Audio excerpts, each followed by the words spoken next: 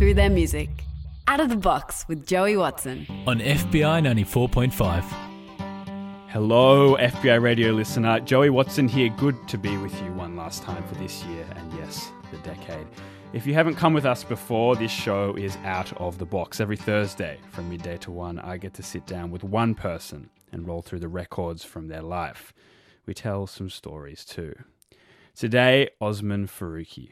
Oz is a journalist and commentator, and in that pursuit, he's been exposed to some of the most vitriolic tactical abuse that Australia's far right are capable of producing. He's also had a stint as an engineer in training, been a political operator, and of course has spent some time on the airwaves at FBI Radio, who hasn't in the Australian media scene. We've caught him in transition. He's preparing to move to Melbourne next year, where he'll be working on Schwartz Media's 15-minute morning news podcast, 7am. Oz, welcome back to FBI Radio. Welcome to Out of the Box. Joey, thank you so much for having me. I've been a big fan of Out of the Box for many years. It's genuinely an honour to be on the show. Oh, that's such a nice thing to start with. And on the last episode of the decade as well. It's very exciting. Glad I This is legacy stuff, Oz. Yeah. Legacy stuff here. No, I'm a big fan. Let's start in Port Macquarie, where you grew up. How did your family end up on the mid-north coast of New South Wales, firstly? It's a very, very, very good question, and I'm not totally sure of the answer even now, a decade after I moved away. So my family moved from Pakistan when I was about 1.5, and they moved to Sydney originally. They didn't settle too far from the airport that they landed at, classic migrant story. Back then, the inner city suburb of Alexandria in Sydney wasn't the hipster paradise it is now. It was very working class. Sydney Park was then still a toxic garbage tip. It had not been gentrified into the wonderful playground it is, and rent was cheap for a young migrant couple there. Dad had many degrees in engineering, but spent a lot of the first few years of his life in Australia driving taxis. Mum was studying at UNSW, and they kind of struggled to get jobs in their field as engineers. And eventually when they did, they found the Sydney kind of rat race a bit too relentless. It wasn't what they wanted when they'd moved to Australia. So they started looking further afield outside of the city, which is pretty unusual because most migrants tend to not do that in Australia. They come to the city where they're around community, family, friends, and stay there. But my folks got jobs working for the local council at the same time. And thought, this is a cool opportunity. Let's take our family, let's get out of Sydney, and let's live in Port Macquarie, which I'd never heard of before we moved there. My mum, I think, was even confused at one point and thought maybe we were moving to Lake Macquarie in the Hunter Valley. But it wasn't, no. Port Macquarie, a couple of hours further north. You're going coastal. We went coastal, What sort of town is Port Macquarie, especially for a young migrant family? Yeah, Port Macquarie is a naturally very beautiful town. It's got amazing surf. It's got tropical rainforest. And growing up there as a kid, there were a lot of positives. And the fact we lived opposite the beach was great. It was super accessible. It was friendly in the way that kind of regional Australia is to sort of everyone. But it was a weird place to grow up as a Muslim kid with a name like Osman Faruqi in the, early 2000s to late 2000s. I'm assuming the Muslim community up there wasn't enormous at the time. It was non-existent. I think there was a couple of Turkish guys who ran the kebab shop, who were nominally Muslim. It's one of the whitest towns in Australia. It's one of the oldest towns in Australia. It has historically had one of the highest votes for the One Nation Party in Australia as well. It was the seat that Mark Vaile, the former Deputy Prime Minister, held for a very long time. It's pretty much like conservative heartland. But weirdly, you don't feel that. Like, neighbors are nice to you. People don't stop you on the street because you look different and treat you differently. At least that was my experience. But where it was quite hard, I think, for me, was in high school. I think high school can suck for so many people. But when you're one of only 2 non-white people in a school of 1,200, you stand out. When you have a name that teachers can't pronounce, even though there's only two of you, there's me and a guy called Paul, who was a Sri Lankan kid, you would think it would be easier for people to not confuse us. That didn't happen. We got confused a lot of the time.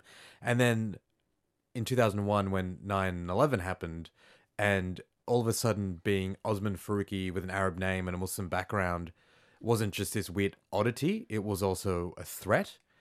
it was the first time that I really experienced vitriolic kind of like racial abuse. And What did that look like? there was kids calling me a terrorist in school, the classic Australian phrase, go back to where you come from, calling me a dirty Arab, N-word, stuff that didn't really make sense to me because, and not that this is the point, but I'm not Arabic, my family's from Pakistan, but, you know, a subset of racist people or people who express those sorts of views didn't matter. I was the closest thing to the 9/11 hijackers or Arab terrorists they had, and the media political frenzy being whipped up against Muslims, which has continued to this day. I was the closest outlet for them. I was the closest thing they had to direct their anger towards, and it manifested in the worst ways in that way, but even in more subtle ways of just constantly being the outer and like not looking like anyone else, not feeling like anyone else. When I first started to grow facial hair, you know, brown dudes, we get it before everyone else. Relentless bullying for that from all sorts of people. I'm still waiting for mine. And so, yeah, there's a combination of just like growing up looking different, but then also growing up looking different in an environment where like that's the one thing you didn't want to be. And it made me very confused about my identity and who I was. And, you know, I surfed every day. I played cricket. I was as Australian as you could get. But because of my name and my skin color and my religious background, I was never going to belong. It was very clear to me that I was never going to fit in. How did that affect how you performed at school? Were you a good student in that environment? No, I did very badly at school, actually. I'm surprised at that. Yeah, I think it was because I think it drove my parents a bit mad because they were very, you know, they both went to university, and for a lot of migrant families, education is very important. And, you know, I think I had natural aptitude and an interest in reading and like learning about the world, which is a thing that, you know, if you have that as a kid, you tend to do quite well. But I think I was so frustrated and so angry and so anxious about what I was kind of dealing with and what was happening around the world and how I was manifesting that in my day-to-day life.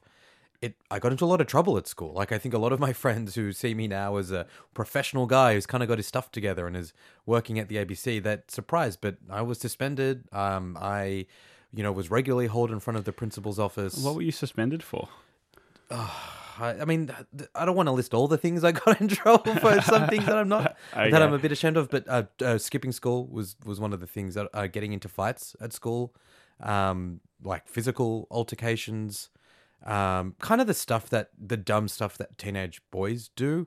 Nothing that ended, you know, terribly. And I'm not an angry fighting guy. I wasn't running around picking fights. But when you're in an environment of like hostile bullying, at some point that frustration sort of boils over. And sometimes it leads to you wanting to avoid it by just removing yourself from that situation or seeing something like school as a terrible environment that you want to be a part in. And sometimes when people, you know, hurl abuse at you long enough, you push them and they push you and you get into a schoolyard scuffle. And, you know, I'm not trying to say that I'm some sort of hectic badass, but all those things I think kind of combined to make school not a super pleasant experience, and one that I think I underperformed in as a result. There's the origin story of Osman Faruqi in brief. What do we want to play for Paul Macquarie? What can we play first? So the first track I chose is a track called Beware of the Boys by Punjabi MC featuring Jay-Z.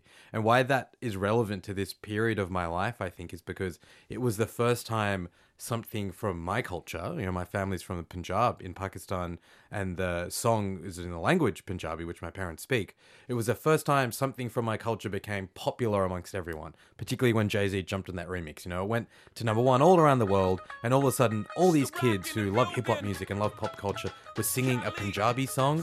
So I'd been made fun of my whole life. My parents made fun of for their accents. The food I ate was you know, a reason to tease me, and everyone's dancing and singing along to like my culture's music. I found that completely weird and jarring, but also I was weirdly proud of it. So it's a song has a special place for me as a result. As soon as the beat dropped, we got the streets locked overseas. A Punjabi MC in the rock. I came to see the mommies in the spot. On the count of 3, drop your body like it's hot. 1, young, 2, you. 1, 2, 3, young hoser, snake charmer, move your body like a snake, mama. Make me wanna put the snake on ya. I'm on my 8th summer, still hot, young's the 8th wonder. All I do is get bread, yeah, I take wonder. I take one of your chicks straight from under your armpit. The black Brad Pitt, I'm act till 6 in the AM. All day I'm P-I-M-P. I am simply attached to the track like simply. It's simply good. Young ho, infinitely hood. OC and you don't stop. Cool job, BMC and don't stop. Nigga NYC and we don't stop. Rock, ROC and we don't stop. Cool job, BMC and we don't stop. It's your boy Jay-Z and we don't stop. Nigga ROC and we won't stop.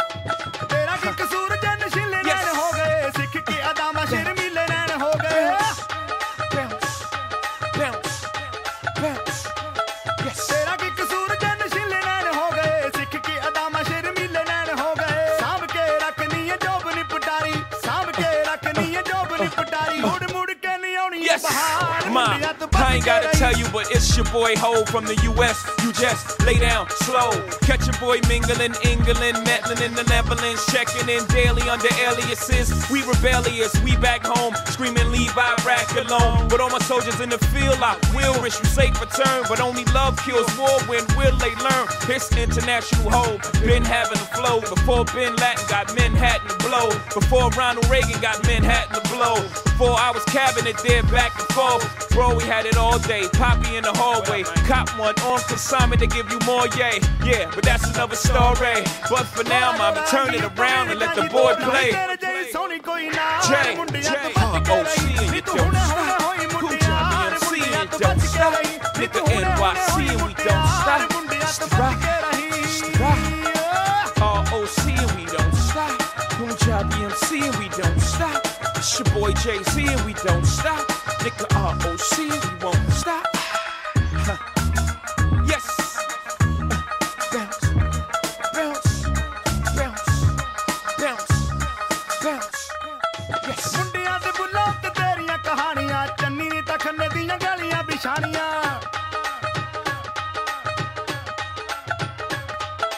ਚੋਪਰਾਂ ਦੇ ਬੁੱਲਾਂ ਤੇ ਤੇਰੀਆਂ ਕਹਾਣੀਆਂ, ਚੰਨੀ ਤਾਂ ਖੰਨੇ ਦੀਆਂ ਗਲੀਆਂ ਬਿਛਾਣੀਆਂ. ਜੰਜੂਆ ਤਾਂ ਹੋਇਆ ਤੇਰੇ ਰੂਪ ਦਾ دیਵਾਨਾ, ਜੰਜੂਆ ਤਾਂ ਹੋਇਆ ਤੇਰੇ ਰੂਪ ਦਾ دیਵਾਨਾ. ਚੱਲ ਸਕਿਆ ਨਾ ਹੁਸਨ ਦਾ ਬਾਰ, ਮੁੰਡਿਆਂ ਤੋਂ ਬਚ ਕੇ ਰਹੀ ਨੀ ਤੂੰ ਹੁਣੇ ਹੁਣੇ ਹੋਈ ਮੁਟਿਆਰ. ਮੁੰਡਿਆਂ ਤੋਂ ਬਚ ਕੇ ਰਹੀ ਨੀ ਤੂੰ ਹੁਣੇ ਹੁਣੇ ਹੋਈ ਮੁਟਿਆਰ. ਮੁੰਡਿਆਂ ਤੋਂ ਬਚ ਕੇ ਰਹੀ.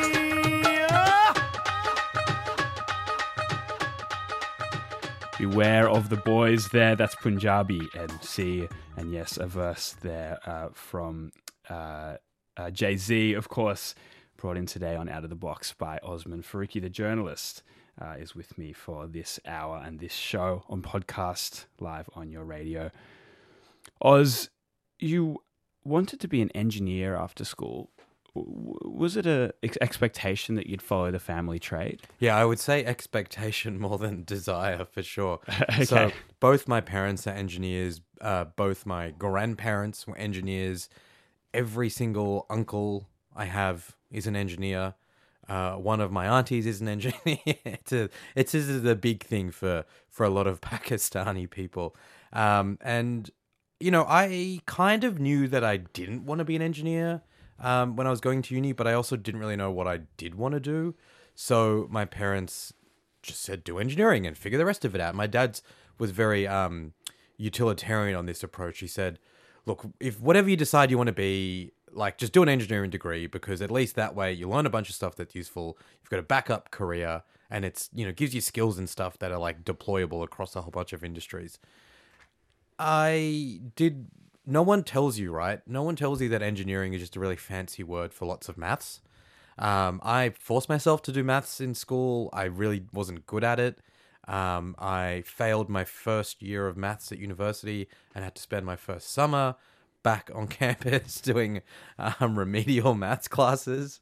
And that should have been a sign that this is not a pathway that, you know, my career was going to go down. I ended up supplementing my engineering degree with an arts degree, majoring in politics and international relations. And I found studying those two things alongside each other really interesting, because the engineering was so hard and such a struggle, and I wasn't very good at it. and I didn't really know what I would do with it. But I loved reading. I loved writing essays. I loved arguing in tutorials about global politics and communism, and communism. and communism. And I just found that so much more satisfying, and I had no idea where that would lead me. What do you do with a degree in Marxism and international relations? It's not really that clear in Australia in this part of history. But before you stepped on, did you find student politics? I did, yeah. So that or did student politics find you? Might be a better way of asking that question. So a few things happened to me at uni that I think helped me get to where I am. I think studying, it's a bit of a cliche, but I think that like what you do outside of the classroom at uni can be so much more satisfying and rewarding than what you do in the classroom. But I got involved in an education campaign at university. I can't even remember what the exact campaign was, but university bureaucrats trying to do something terrible, and I went to a barbecue and signed a petition, and one thing led to another, and I was getting involved in the Education Action Collective and organising rallies, and then I was running for the student union, and I was running as president of the student union. So all of that happened, and I realised, wow, there's all these ways that I can like express myself and do things that are trying to make university and the world a better place, that aren't like involving spreadsheets and calculating how much cement you need to build a bridge, which is essentially what engineering is all about. I'm interested in the student politics thing because a lot of your identity today is political. It's the way that you present yourself to the world as a journalist. Did you already have a strong sense of politics before that, or was that kind of dragged out of you in that culture? I think I had a strong sense of politics, as a teenager, and I think, growing up in the era of post 9/11, the invasion of Afghanistan, the invasion of Iraq, and the invasion of Iraq led to the biggest social protests I think we've seen in Australia in my lifetime, and even in Port Macquarie, where I was, thousands of people marched to the town green, which is the main sort of park in the city. And that's not a town known for its activism. It's not a town known for marches. And so it was very real to see that, and then turn on your TV that night and see a million people marching in Sydney and see millions of people marching around the world. And I realized, wow, there's bad stuff that happens that makes you angry and upset. And there are ways that you can get involved and do stuff about it. And at the same time, I was becoming aware of climate change. And again, if you grow up in a town on the coast, which is dealing with coastal erosion and rising sea levels and drought, it's hard to avoid those realities. We saw them on the front line, and those two things, were playing at me when I was 15, 16, but it wasn't until I got to university that I realized, I can do stuff about this. Like, I can get involved with other young people who care about these things like I do, and we can have campaigns, and we can have rallies, and we can talk to our fellow students. So I guess I'd always had this desire to express my politics, or to try and instead of just getting angry about things, do something tangible. And being at university, I found the outlet for that through student politics. And I also found the outlet for journalism and writing. I got lucky enough to have a column in the student paper that I got to just wax lyrical about all sorts of, contemporary social topics, like lockout laws, university funding, like the climate. And then I got to edit the student paper. So I was really lucky to be able to express and find my interest in those different things. I was interested to read that in some way your mum is Green Senator Osman Faruqi. She is. She found politics at the same time as you, rather than you being inculcated in a political home. How did that play out? Did you drag her in, or did you drag her? Did you drag her in, or was it the other way around? Or it's such a good question. We actually argue about this because I claim that I was the one. So my parents, both in Pakistan, come from families that are quite politically active. But what's quite common for migrants when they come to a country like Australia is they kind of disavow themselves of politics. We're in a new country. It's not really our place to shake things up. We just want to make a life for ourselves. And so I didn't grow up in a household, we talked about the world, but it wasn't like, this is how you are politically active, and, this is how you do things, and this is the way to, to express yourself, and these are the organizations you join. Mum became a politician much later after she'd been an academic and an engineer and worked for local government. So those conversations weren't the ones that we were having at our household. But it was around that same time, 2005, 2006, when I was getting quite passionate about the war in Iraq and climate change that I said, no, I want to start getting involved. I want to go to rallies. I want to go to meetings. And I think that I convinced Mum to take me to these things, and she also went along. She thinks that she decided to go along and like tried to convince me to come along. I don't know. We have to get her on the show to find out the truth. One day, maybe. Mutual pride, nonetheless. Has having a parent in the public light, particularly in a political sphere, has that been challenging? I think it's been challenging in interesting, in different ways. Like when Mum became a senator, it was actually at a time when I was not really involved in politics. Like I, had useful formative experiences working in politics, but also quite quickly realized that it wasn't an environment I wanted to spend the rest of my life. And as I sort of tagged out and started to build my career elsewhere, that was when Mum got elected. And I think what is hard for me, like I'm very proud of my mum. I don't agree with, she's a Green senator, and a lot of issues I do agree with her on, and a lot of issues I don't necessarily agree with her on. Can I ask, what are they? I think it's just about the approach it's two big levels. I think my faith in parliamentary democracy has diminished in recent years. I think just seeing the stagnation in Canberra, and I think so many people are responsible for that, to be honest. I think I don't think everyone's equally responsible, but I think that I don't find any political party inspiring in Australia.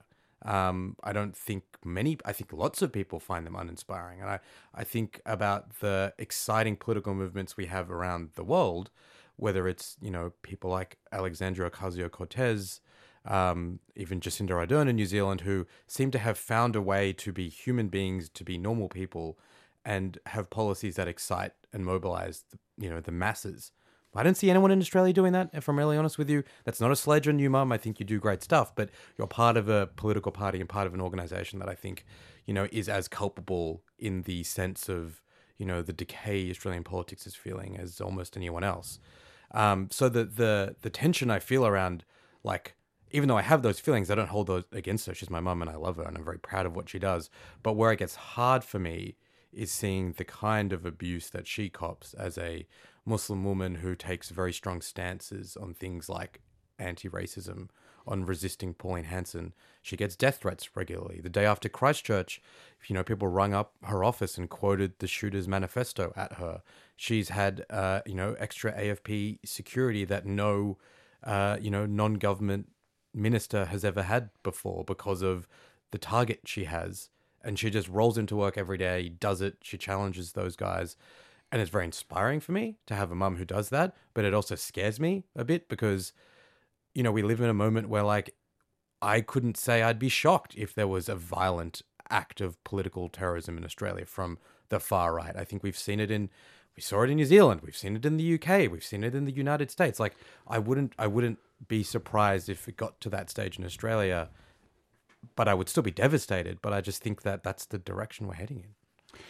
We have to pull out and go to another song now, Oz. What do you want to play second off the top? So this song is Renegades of Funk by Rage Against the Machine. And I chose this song because it's part of this era of my political development. I learned so much about the world and politics through music, particularly through Rage Against the Machine. And this song in particular is such a great anti-authoritarian, anthem, but also it's a cover of an Africa Bambaataa song.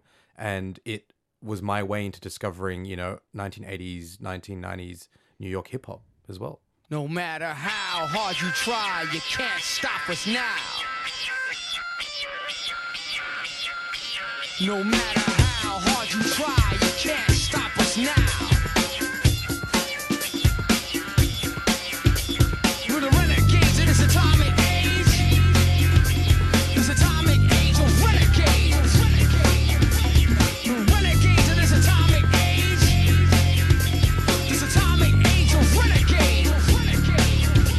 Since the prehistoric ages and the days of ancient Greece, walked down through the Middle Ages. Planet Earth kept going through changes.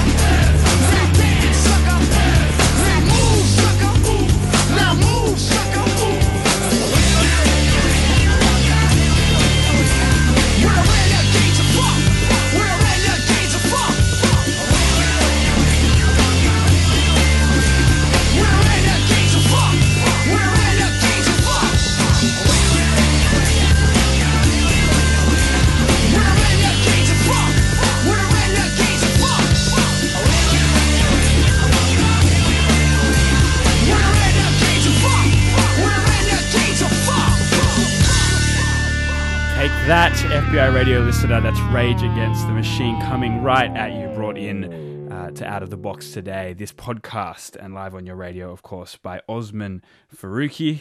The journalist is my guest today. Oz, about 3 years ago, you're editing the online news site Junkie, very live on Twitter, and Mark Latham comes at you. What did he say? Mark Latham, who's had many different iterations, first came across the scene as the leader of the Labour Party, unsuccessfully led them to the 2004 election, then became a columnist and a pundit and a TV host, is now the leader of One Nation in New South Wales. But in between all of that, he had a TV show on Sky News called Mark Latham's Outsiders. He ended up getting booted off that after a series of controversies, and he made that show solo as a Facebook streaming show. And on one episode of that show, he called myself and Yasmin Abdul-Majid, the former broadcaster and author, terrorists. He accused us of giving succor and support to the likes of Islamic State. He didn't like a conversation that we were having on Twitter about, bizarrely, of all things, the citizenship crisis in Australia that was affecting a number of MPs, and our comments on that it was ironic that it was all kind of white Anglo MPs being caught up in this citizenship crisis. Obviously, what he was really mad about was the fact that two people with some prominence in the media, come from Muslim backgrounds, had the audacity to talk about these issues. His evidence for accusing us of supporting terrorism was extremely flimsy. And it was quite a shocking moment for me because even though I'd been involved in the robust argy-bargy of online debate, having someone of that prominence, that profile, that stature call you a terrorist and have that viewed by tens of thousands of people, have that shared and liked and commented by tens of thousands of people is quite scary. Because if people don't know who you are and you're being blasted as being a supporter of genocidal terrorism, what is that going to bring down on you? But then also, as we were talking about earlier, it reminded me of, when I was in school and the kinds of things people would say to me. And I thought, well, hang on, why am I'm a journalist. I understand that there's intense discussions that happen, but there are also boundaries to those discussions. And being called a terrorist, if you come from a background like mine, if you grew up in the era that I did, it hits you somewhere very primal. And it's a reminder that you don't belong here, that you're an outsider, that you're scary, that we think that you're subhuman almost. And it was very upsetting to experience all of those things one morning. Whose idea was it to take Mark Latham to court? So when I woke up and saw that story, and there was already a lot of Twitter conversation about it, and a number of people had messaged me and said, this is defamatory. You should do something about this. And as a journalist who's trained in defamation law, I have an understanding of what's defamatory. On your radar. Yeah. You know what you can and can't say. For example, you can't call certain far-right politicians racists, even if you think that they are, even if you think you've got strong evidence that they are. Australia notoriously has quite stringent defamation laws. And so I tweeted out, any defamation lawyers out there, slide into my DMs. And as a quick aside, that line came up in court. The judge in my case didn't understand what DMs were and thought that they may have been a abbreviation for Doc Martens. And he thought that I was asking, he was curious as to why I wanted a defamation lawyer to slide into my Doc Martens shoes. Oh my God. Which is, a fascinating observation. There's a lot in that. Yeah. But I ended up speaking to a guy, Josh Bornstein, who's a lawyer with Maurice Blackburn in Melbourne, who does a lot of social justice work. And we had a conversation and we went through the pros and cons. And the other thing about being a journalist is you're instinctively not into defamation law. Defamation law, in my experience, when I've tried to report on things like Me Too accusations, on allegations of corruption, on crime matters, defamation law is a barrier to you exposing bad people. So for me as a journalist to use defamation law was a weird thing to go through. But all the conversations I had ended up with me saying, well, no, if I'm at a point where I've got the resources to stop someone who has said so many bad things to so many people and draw a line in the sand and send a message that people like him can't just attack people with impunity and there are going to be consequences for that was worth taking that decision.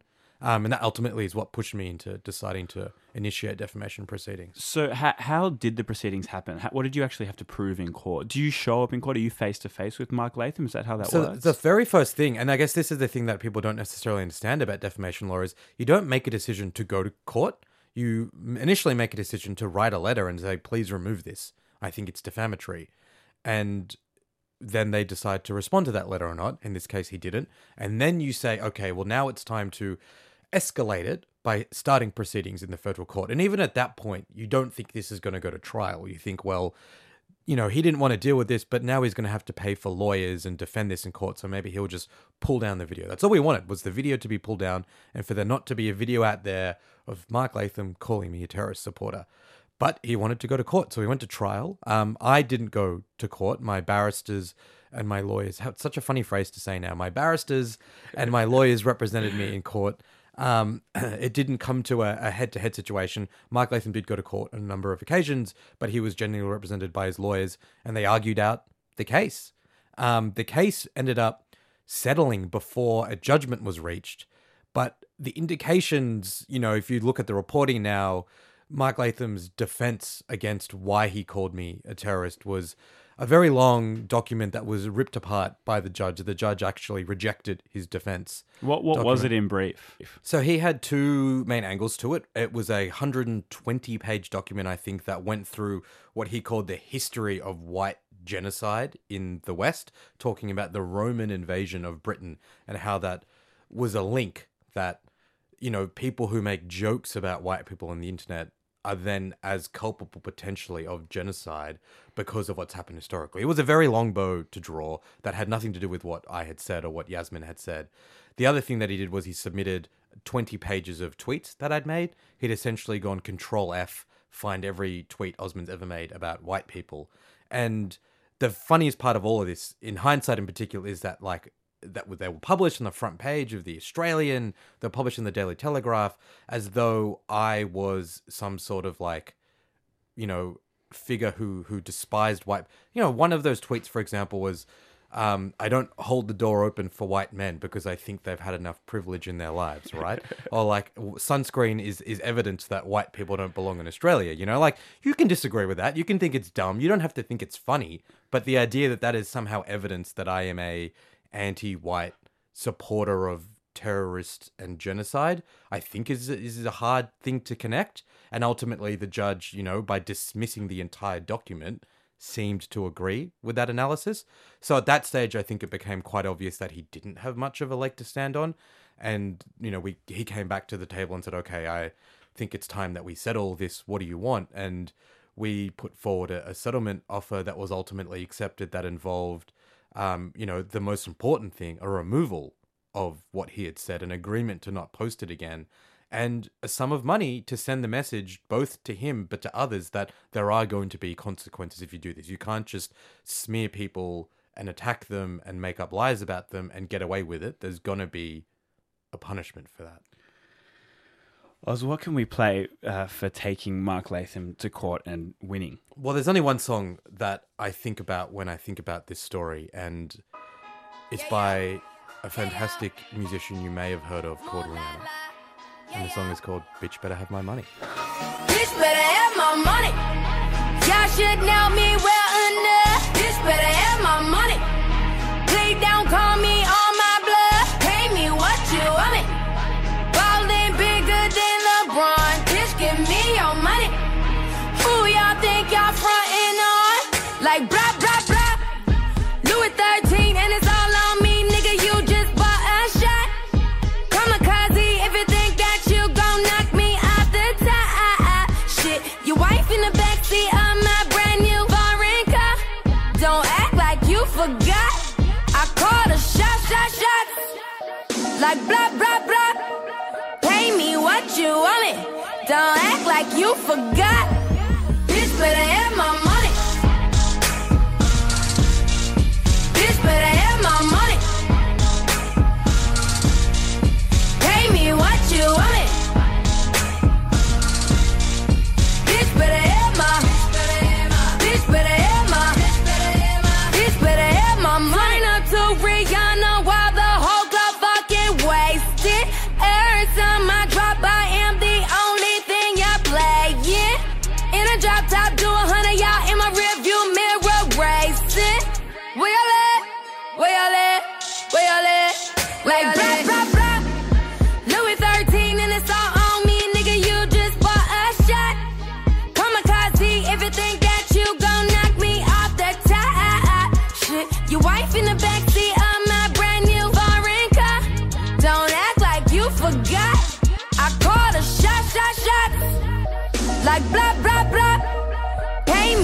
you want me. Don't act like you forgot. Bitch better have my money. Bitch better have my money. Pay me what you want me. Bitch better have my. Bitch better have my. Bitch better have my money. Bitch better have my money. Pay me what you want me. Bitch better have my. Bitch better have my. Bitch better have my money. Bitch, better have my money. So that was, of course, Rihanna.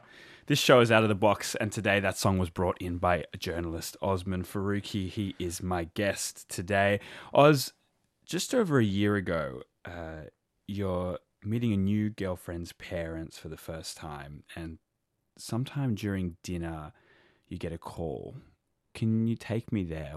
Yeah, I got a phone call from a number that I didn't recognize, and I answered it, and it was a voice I didn't recognize. And they just said to me, they asked me if I was Osman Faruqi, and I said yes, and they really wanted to make sure that I was. And they said that they knew what I had done, and that I should watch myself because they were going to come for me.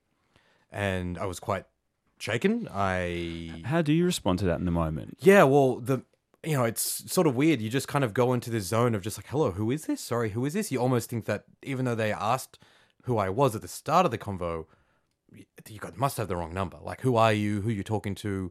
I couldn't think of what I had done in my life to get me to a point to receive a phone call like that.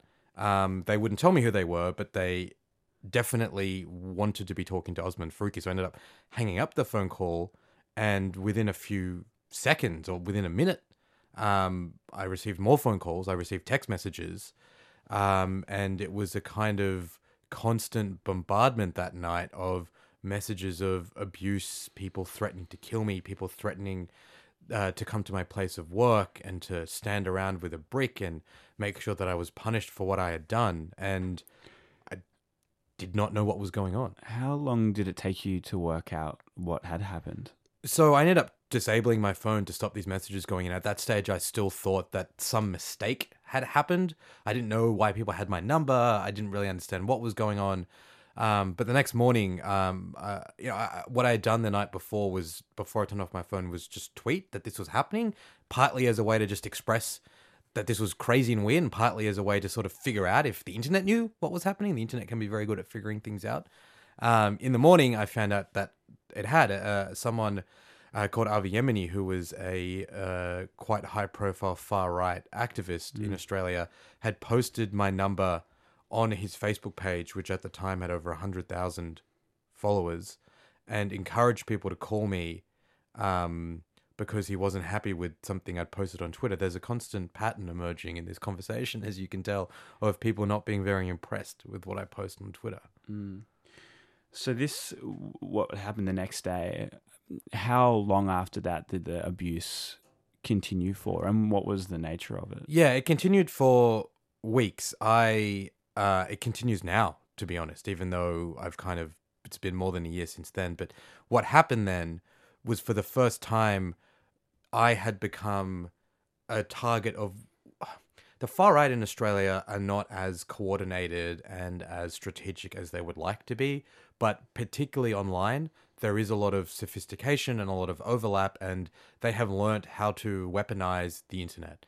And I, in that instant, had become an example of that weaponization, where one particular individual, but an individual that has links to various other individuals and groups, including, political parties that have run for parliament, including more fringe political players, big Facebook groups, small Facebook groups. I had become a target of them as someone who was brown, was from a Muslim background, was an ABC journalist, who had expressed views that they didn't agree with online, a huge overlap of the things that they don't like. And they had decided that I needed to be punished for that. And so they made sure that a lot of people knew my phone number. They knew where I worked. They even posted the exact part of the suburb that I lived in at the time. And that led to people threatening to kill me, threatening to follow me home, threatening to wait outside my house, and just constant messages of abuse on Facebook, on Twitter, on Instagram, on email, people calling work. It was a pretty relentless period. What happened when you went to the cops? So I decided to call the police because I had never dealt with anything this extreme before. I was quite naive about what I thought the police could do, but I spoke to ABC security and some friends who have dealt with similar sorts of issues and eventually realized that there are actually laws against this. You can't harass people, you can't threaten people either on the phone or on the internet. So I asked to meet with the police and ended up being extremely dismayed by their response. The police either had no knowledge of these laws or a very little interest in enforcing them in any way. They also didn't really seem to understand why this was a big deal. One police officer even told me that when I presented them with, all the evidence of screenshots and logs and voicemail recordings, said, "Oh, in this country we have something called freedom of speech, so I don't know why you want the police to stop this." Which shook me for a number of reasons. The predominant one being that we famously don't have anything called freedom of speech in Australia. We have no constitutional protection of freedom of speech. But aside from that philosophical debate, we have a number of laws that govern what you can and can't say. And we have a law that says you can't menace, threaten, or harass people using a carriage service, which is a phone or the internet. The police took a lot of notes. And then when the detective called me later, he informed me that, there just wasn't enough evidence to pursue any of these people, despite the fact that they had evidence of the messages, they had phone numbers. In some instances, I'd already looked up some of these people and given them names as well. They didn't speak to any of these people. They just decided to not investigate the issue.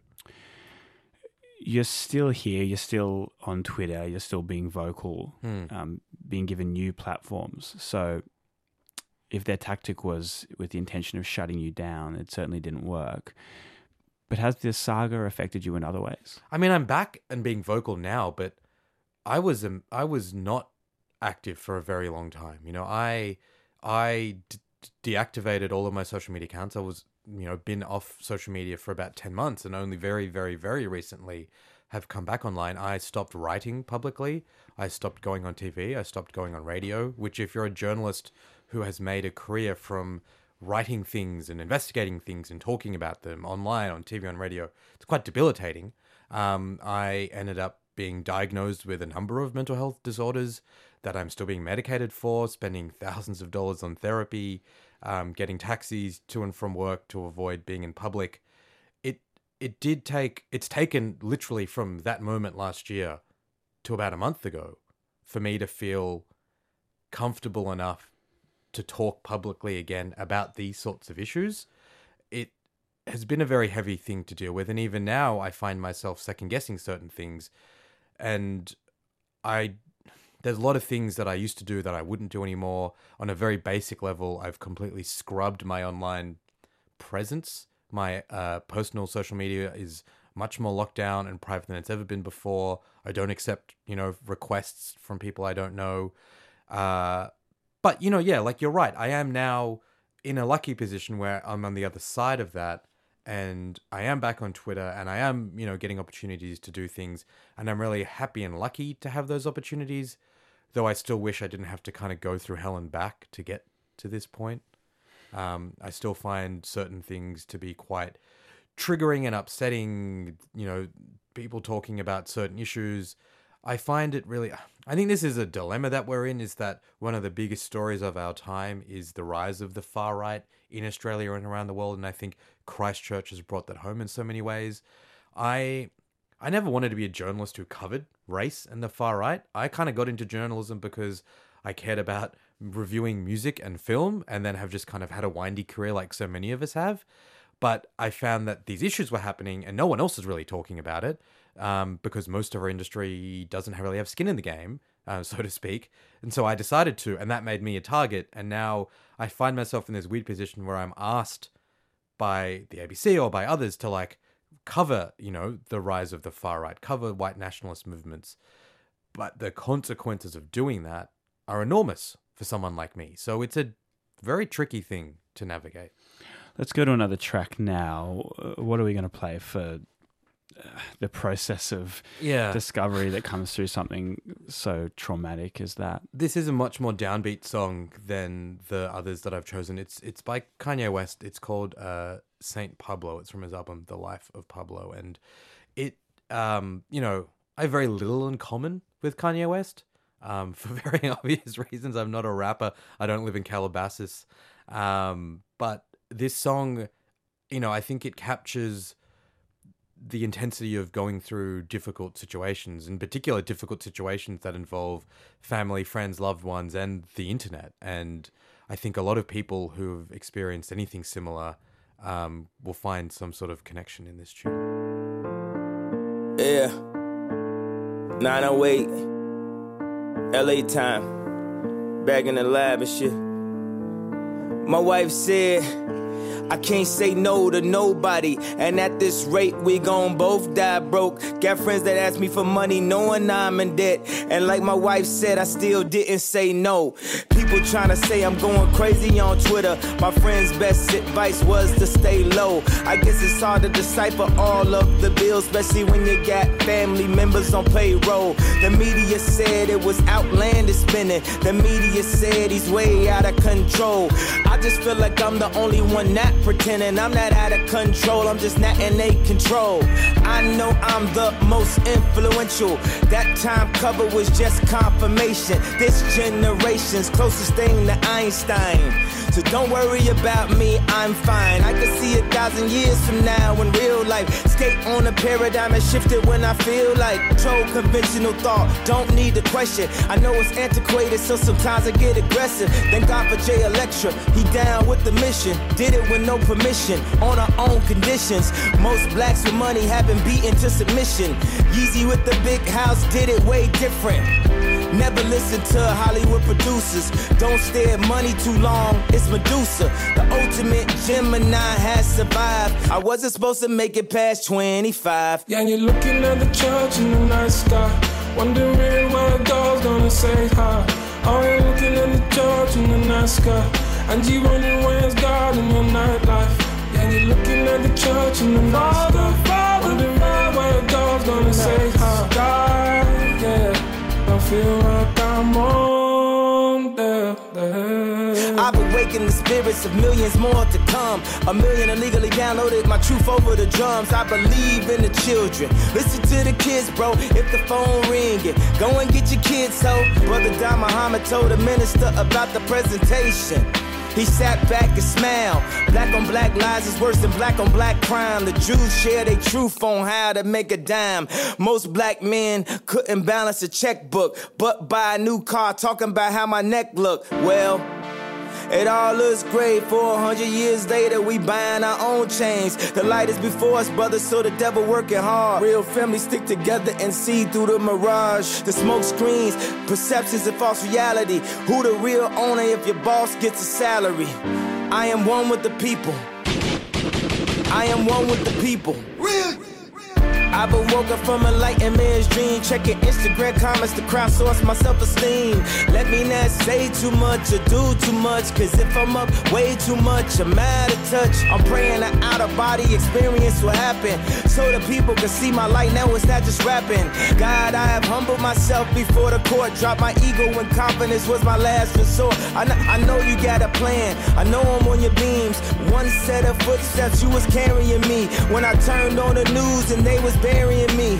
One set of footsteps, you was carrying me. When I was negotiating with Apple, it was Larry and me. Told Tim Cook to call me, I was scary to see. I would've took 100 million and gave 20 to Hove. I heard it's the way they did it when we only had the stove. But it's better that I stayed at home with my folks, cause if Jay a billionaire, then I'ma never go broke. Only thing I ask is next time I'm on stage, we all go.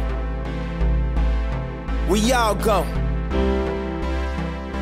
Not just by myself, looking for niggas like where's Waldo. She got the same shoes as my wife, but she copped them at Aldo. Modern day MJ with an off-the-wall flow. Night light, walk all over me. Walk all over me. I'm delivering everything I've ever said to your brain. Fly, fly, fly overseas. Fly overseas, oh. Anywhere, everything but in between. And you're looking at the church in the night sky, wondering where God's gonna say hi. Oh, you're looking at the church in the night sky, and you wondering where's God in your nightlife. Yeah, and you're looking at the church in the night sky, wondering where God's gonna say hi. Oh, you're looking at the church in the night sky, and you wondering where's God in your nightlife. Please face me when I speak. Please say to me something before you leave. You've been treating me like I'm invisible, not visible to you. Oh, the invisible truth stays sober. I quite understand the games you play. Understand. I'm standing under oath, and I promise I wouldn't fall anymore. But I'm crying at the bar. I wishing that you saw my scars, man. I wishing that you came down here and stood by me and look at me like you knew me. But I feel so alone, like I don't know anyone except the night sky above. And you're looking at the church in the night sky, wondering where God's gonna say hi. Oh, you're looking at the church in the night sky, and you wondering where's God in your nightlife. Yeah, and you're looking at the church in the night sky, wondering where God's gonna say hi. Oh, you're looking at the church in the night sky, and you wondering where's God in your nightlife.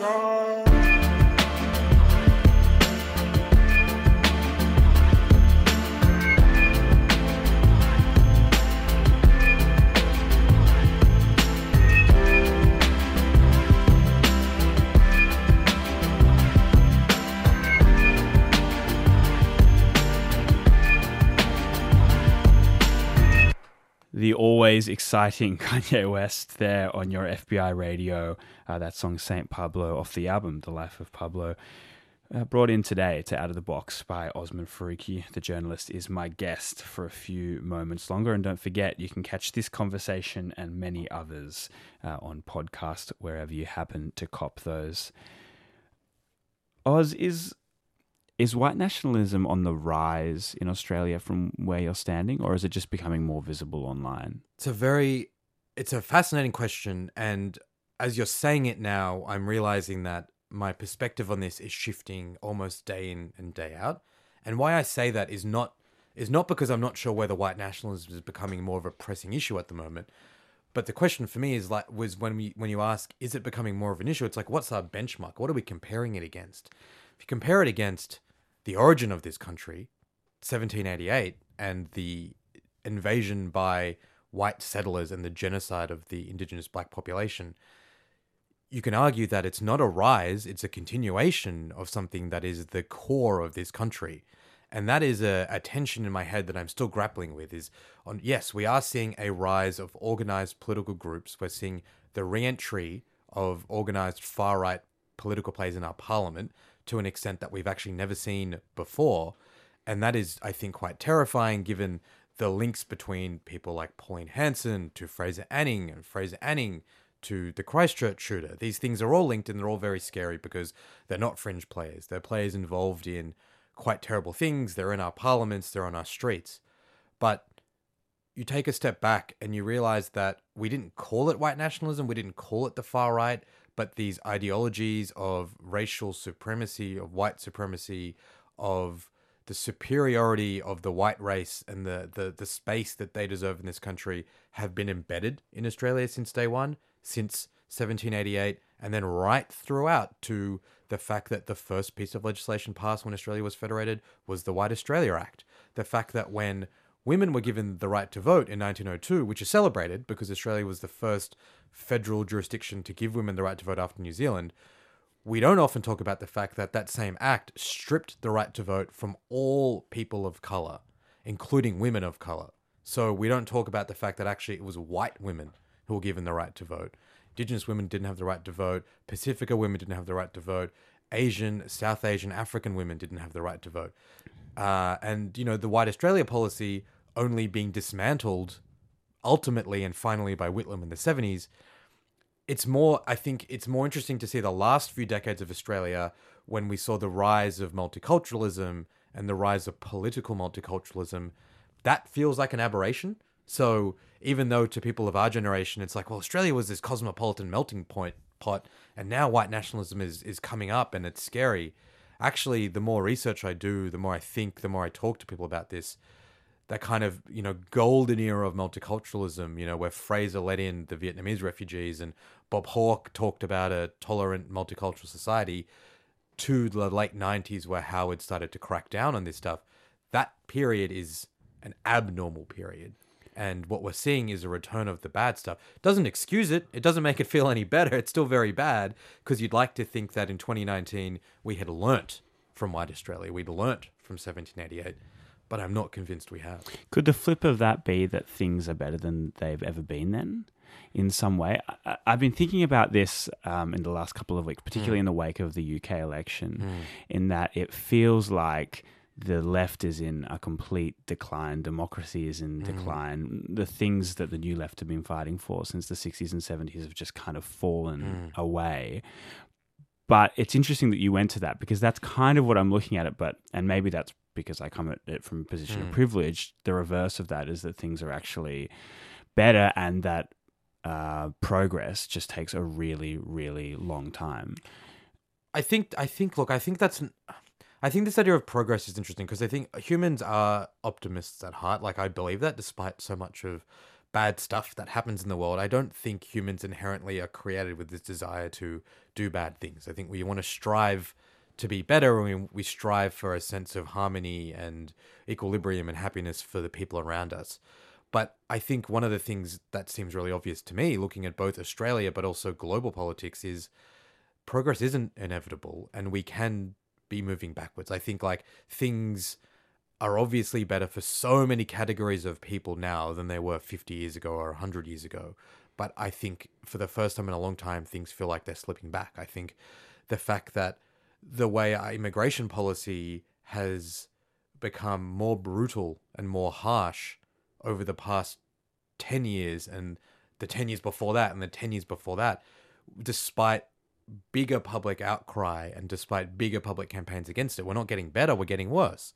Despite the fact that in the United States, which has historically had quite an expansive immigration policy, particularly, on its southern border, has now decided to imitate Australia's immigration policy. The fact that countries in the European Union and in the UK are saying that Australia's model of cracking down on migration is the model that we should be emulating.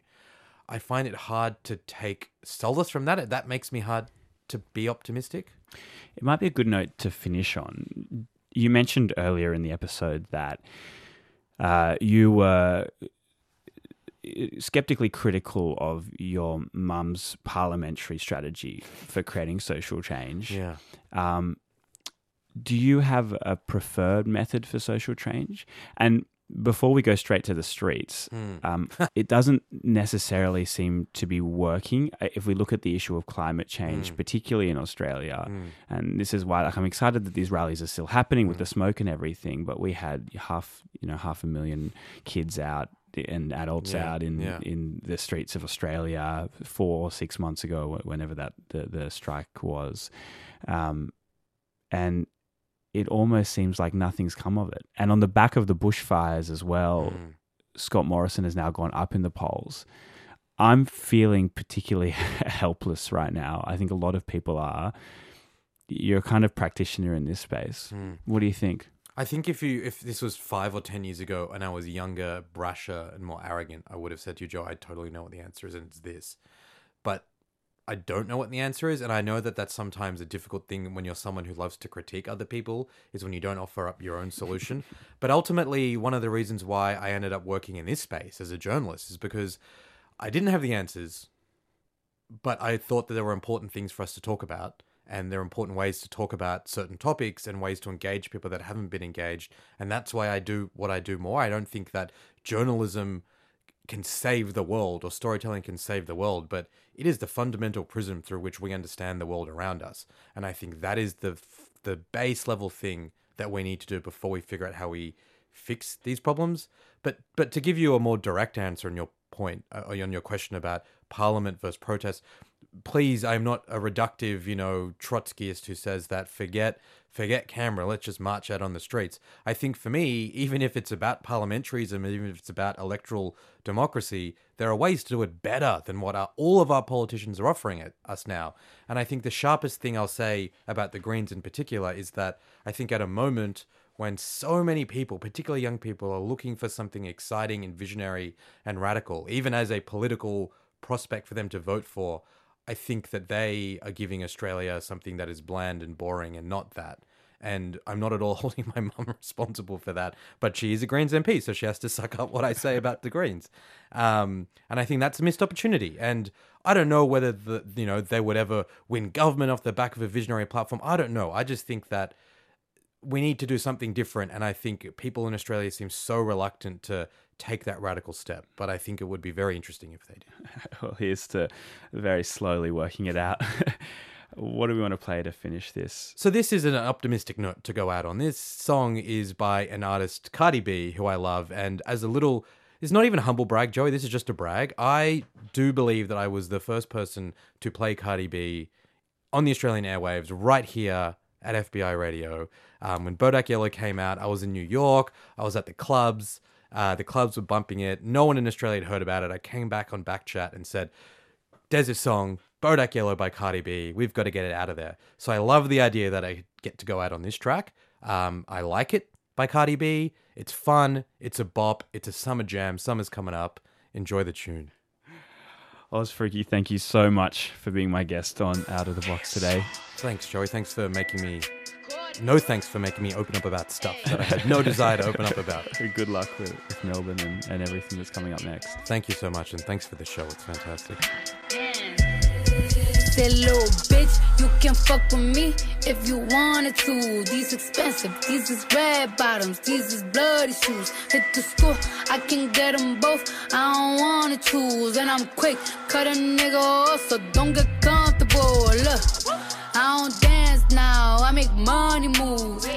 Say I don't gotta dance, I make money move. If I see you now speak, that means I don't fuck with you. I'm a boss, you a worker, bitch, I make bloody moves. Now she say she gon' do what or who? Let's find out and see. Cardi B, you know where I'm at, you know where I be. You in the club, just to party, I'm there, I get paid a fee. I be in and out them gangs so much, I know they tired of me. Honestly, don't give a fuck about who in front of me. Dropped 2 mixtapes in 6 months. What bitch working as hard as me? I don't bother with these hoes. Don't let these hoes bother me. They see pictures, they say goals. Bitch, I'm who they tryna be. Look, I might just chill in some babe. I might just chill with your boo. I might just spill on your babe. My pussy feel like a lake. He wanna swim with his face. I'm like, okay. I let him get what he want. He buy me East Saint Laurent in the new whip. When I go fast as a horse, I got the trunk in the front. I'm the hottest in the street. Know you probably heard of me. Got a bag and fix my teeth. Hope you hoes know it ain't cheap. And I pay my mama bills. I ain't got no time to chill. Think these hoes be mad at me. They baby father wanna build. That little bitch, you can fuck with me if you wanted to. These expensive, these is red bottoms, these is bloody shoes. Hit the school, I can get them both, I don't wanna choose. And I'm quick, cut a nigga off, so don't get comfortable. Look, I don't dance now, I make money moves. Say I don't gotta dance, I make money move. If I see you now speak, that means I don't fuck with you. I'm a boss, you a worker, bitch, I make bloody moves. If you a pussy, you get popped. You a goofy, you a op. Don't you come around my way, you can't hang around my block. And I just check my account, turns out I'm rich, I'm rich, I'm rich. I put my hand above my hip, I bet you dip, he dip, she dip. I say, I get the money and go. This shit is hot like a stove. My pussy glitter is gold. Tell that little bitch play her role. I just a rover, no rolls. I just came up in a rave. I need to fill up the tank. No, I need to fill up the safe. I need to let all these hoes know that none of they niggas is safe. I go to dinner and steak. Only the real can relate. I used to live in the peace. Now it's a crib with a gate. Rolly got charms, the life frosted place. Hard to let these bitches know. Just in case these hoes forgot. I just wanna check the mail. Another check from Mona Scott. That little bitch, you can fuck with me if you wanted to. These expensive, These is red bottoms, these is bloody shoes. Hit the store, I can get them both. I don't wanna choose, and I'm quick. Cut a nigga off, so don't get comfortable. Look, I don't dance now, I make money move. Say I don't gotta dance, I make money move. If I see you now speak, that means I don't fuck with you. I'm a boss, you a worker, bitch. I make bloody moves. Bloody moves, bloody moves, bloody moves. This podcast is produced by FBI Radio in Sydney. Find more at fbiradio.com/podcasts.